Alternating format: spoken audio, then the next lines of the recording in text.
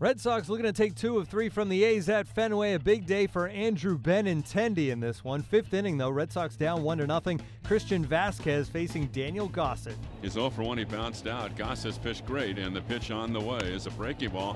High fly ball to left. Nunez turning around, and he will watch, and this one is up in the monster seats, and that quickly the ball game is tied up at 1-1. And Pomeranz at the belt, the pitch, they run, swung out and missed, he strikes him out. Fastball at 92, up and in. So Olsen K's, the A's make some noise, but they fail to score. They leave 2 runners on base. So we go to the bottom of the 6th.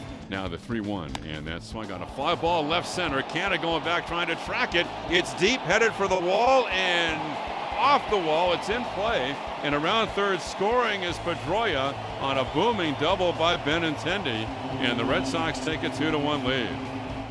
Now the 1-1 is swung on a fly ball, well hit left field. Nunez back, looking up, it's going to be off the monster. That's going to score a run. Going to second base, Moreland, the throw and the slide, and he's safe. The 3rd double of the inning.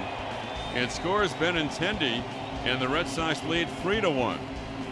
4-1 Red Sox in the 7th, and a slider's banged into right center field. It's going to score 2 runs.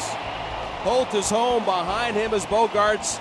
Powell plays it back into second base. Benintendi red hot for the Red Sox. He's got 3 RBIs, and the Red Sox have upped the advantage now to 6-1.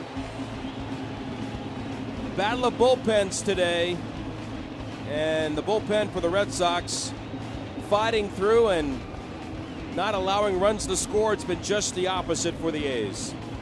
The Red Sox win at 6-2. Drew Pomeranz improves to 16-5, allowing 1 run on 5 hits over 6. The Red Sox, before the game, activated David Price. He's expected to pitch out of the bullpen. The A's road trip continues in Philadelphia on Friday. Daniel Mengden gets the start against Mark Leiter in the opener.